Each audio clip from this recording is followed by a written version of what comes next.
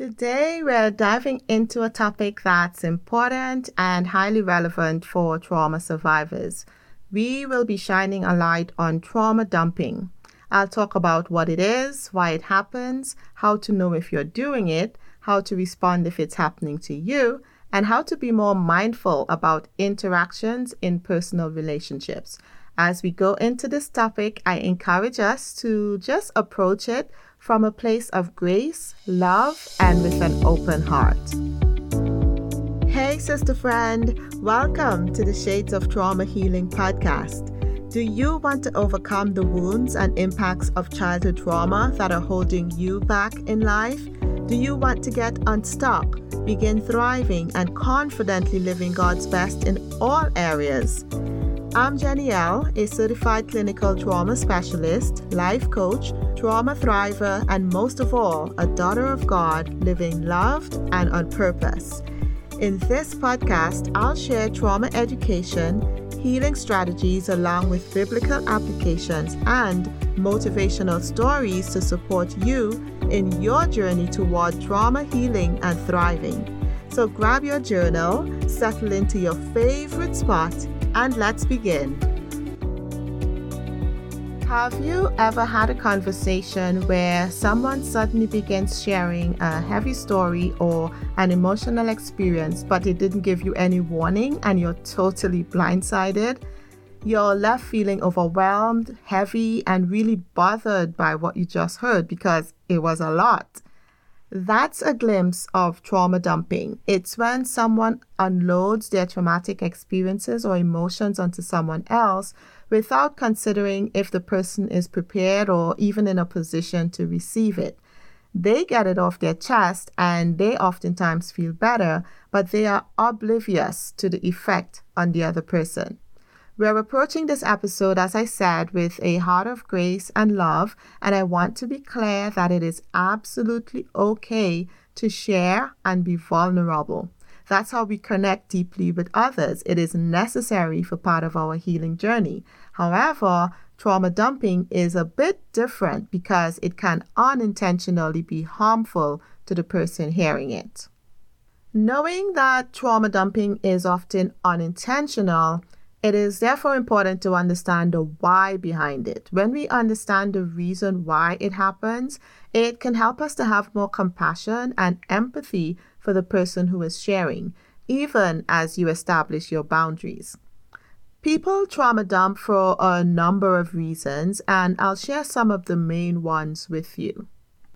First, there is a deep desire for connection. When people feel alone in their struggles, they can get to the point where they are desperate to connect, and they believe that by sharing something deep or significant will bridge that gap quickly. It's like they're wanting a quick connection to ease the pain of whatever they're experiencing, so they go really deep, really fast.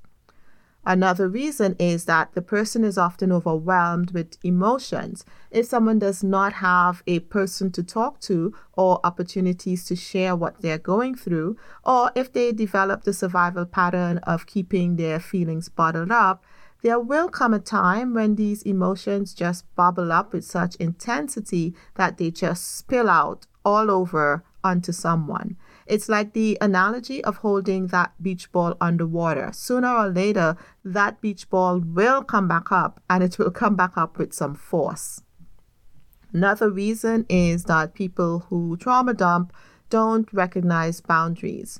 I spoke about boundaries in episode 12, and I noted that many trauma survivors had their boundaries violated and they never learned how to set healthy boundaries themselves. Now, as adults, they struggle to know when it's appropriate to share specific experiences and even who to share it with. There is also a need for validation and understanding. At times, people who trauma dump are simply just seeking validation for their experiences and their feelings. Perhaps they've been through things where people told them, no, what you're feeling isn't real, or you shouldn't experience it like that. It wasn't that bad.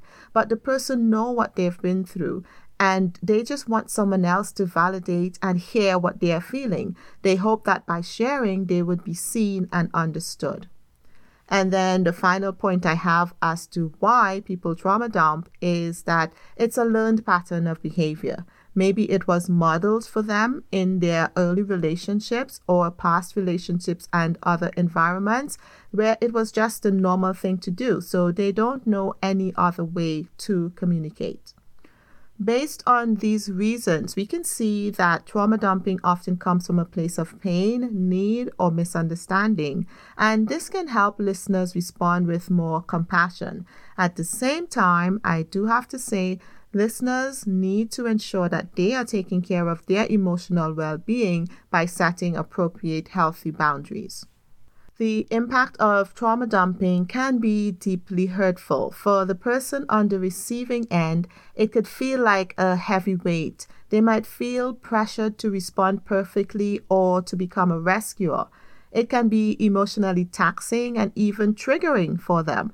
It can cause people to avoid the person who just trauma dumped on them, leaving the person, the other party, feeling rejected or shunned, which could then add to the distress as they did not get the connection that they were hoping for or that they desperately needed.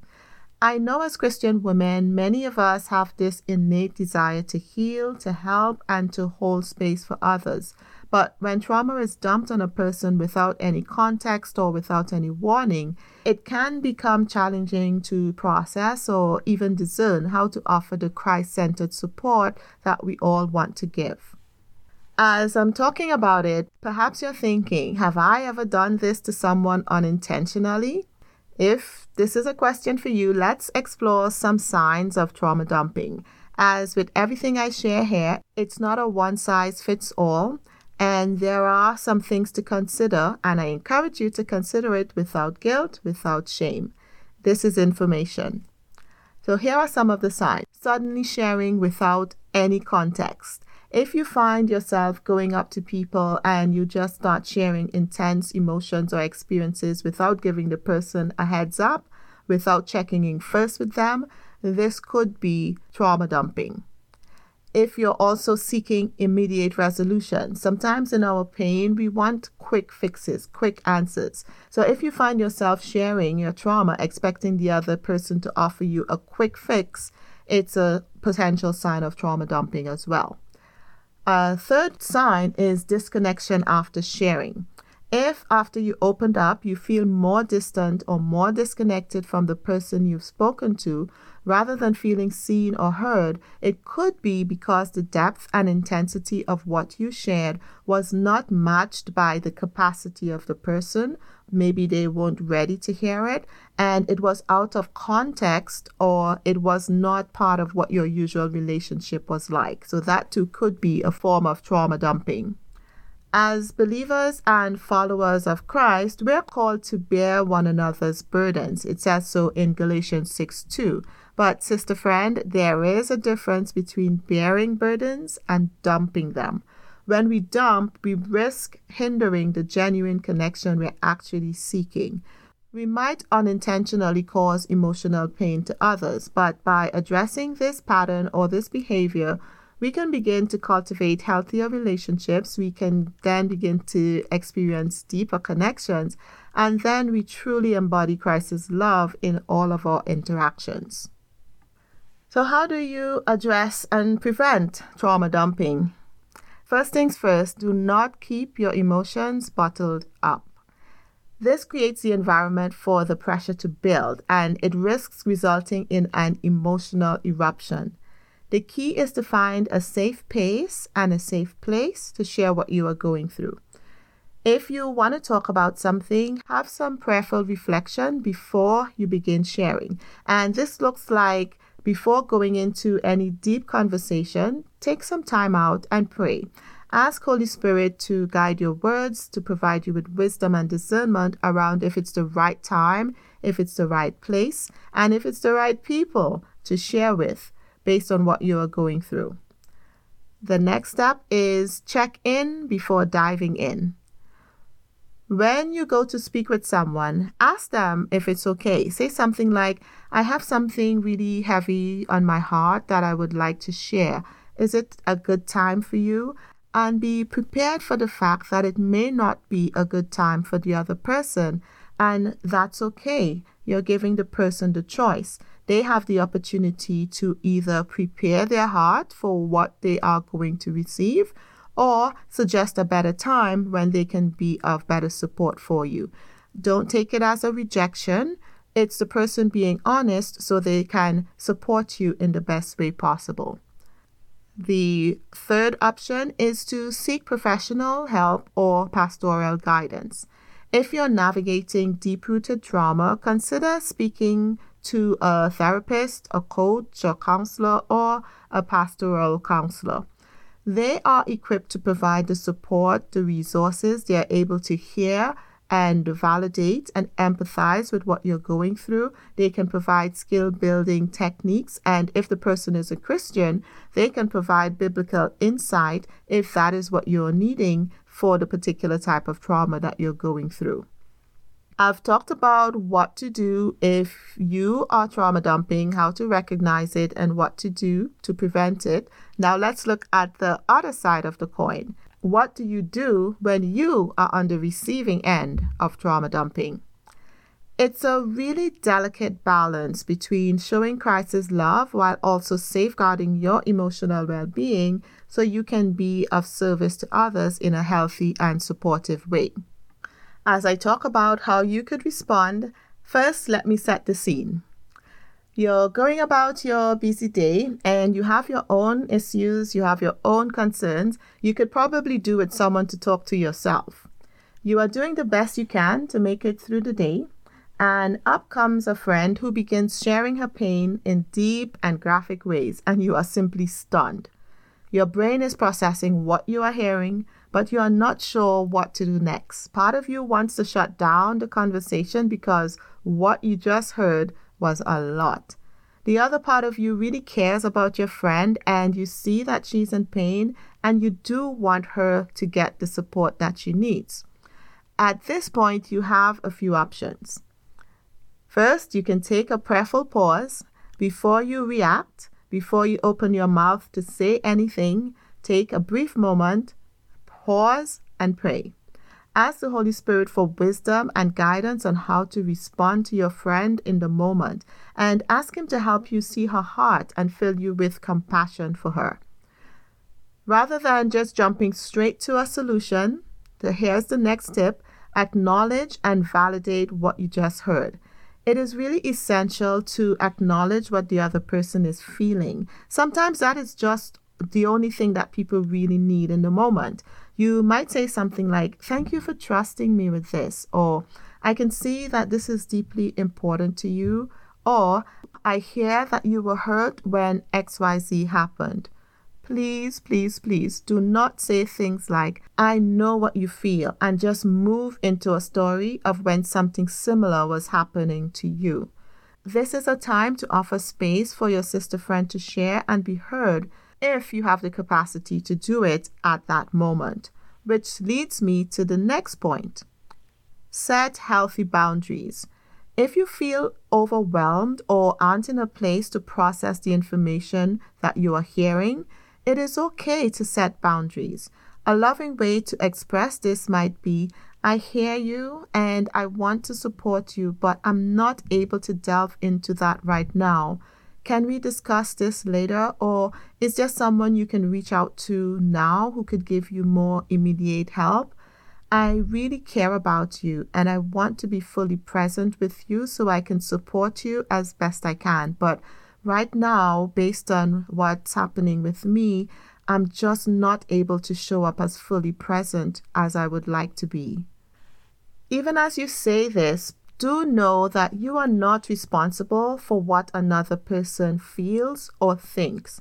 This may not be what your friend wants to hear, but think of it in terms of what would be most supportive and helpful for her in the moment. If you know you cannot be there, if you know you would be distracted, if you know you're going to be triggered and probably say the wrong thing, it may cause more emotional damage than sharing where you're really at and how you can really help. Another tip is to recommend professional support. Encourage the person to seek therapy, counseling, or pastoral guidance if the trauma they're sharing is beyond what you are equipped to handle. I've had to say this to many of my friends. Now, even as a therapist and a coach, I have to keep healthy boundaries around my friendships and separate my professional hat from that of what a friend can and should do, because it protects our relationship and it helps my friend to get the best kind of support that she needs. Here's another bonus tip for you. Remember that we often feel and hold stress in our body. So in the moment when you are hearing deep emotional things, if you feel overwhelmed, you may begin to feel that weight pressing down upon you and it would impact your body. I go into depth about exercises that you can use to address anxiety in the body in episodes 9 and 10. If you need to, go back to those episodes to get a refresher. To begin caring for your body, one of my favorite go-tos is deep breathing. Start by taking a deep breath in through the nose. Actually, let's do it right now because what I've talked about today may have been triggering for you. So let's practice this exercise. Start by taking a deep breath in through the nose. Hold for a count of 3. Then exhale slowly through your mouth. Let's do that one more time. Deep breath in through your nose. Hold for a count of 3.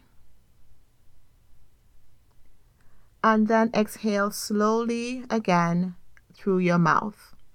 You can do this as many times as you like until you begin feeling your body and your nervous system begin to regulate once again. Doing this exercise, even just for a few minutes, can help calm the storm of emotions within you and help you to remain anchored in God's peace. Remember, it's okay to prioritize your well-being by ensuring you're at peace so you could be in a healthier and a better position to support and love those who need you. As I wrap up today, I just want to remind us that God is a God of connection and relationship. We need healthy connections to heal, to flourish, and to grow. God also values the beauty of sharing and bearing together. So as we continue to interact with each other, I encourage us to just be mindful of how we speak, what we say, and how we react in our interpersonal relationships. And most of all, let us continue to stay connected with Holy Spirit so that He could lead us in all of our interactions. Speaking about interactions, I want to invite you to join me over in our Facebook community, Heal Childhood Trauma as Christian Women of Color. It is a space where Christian women of all beautiful shades can find support and encouragement as they heal from their childhood trauma. You can also sign up to become a Shades of Trauma Healing Podcast Insider at subscribepage.io/STH podcast. As an insider, you will receive weekly inspirational emails, and if anything is happening behind the scenes, you will have first access to it. Once again, the link to sign up to be an insider is subscribepage.io/STH podcast. I've placed both these links in the show notes for you as well. You can also email me at support@shadesoftraumahealing.com. Thank you, sister friend, for joining me today. I hope you have a blessed rest of the week. Before you go, sister friend, did this podcast episode encourage, inspire, or teach you something new? If so, would you be so kind as to share it with another friend who needs help to overcome her childhood trauma? And don't forget to hop over to Apple Podcasts to leave a rating and a written review for the show. This way, the show can reach more sisters who need to hear it. Thank you for listening, and know that I am cheering for your healing. I'll be back next week, so until then, take time to breathe and be blessed.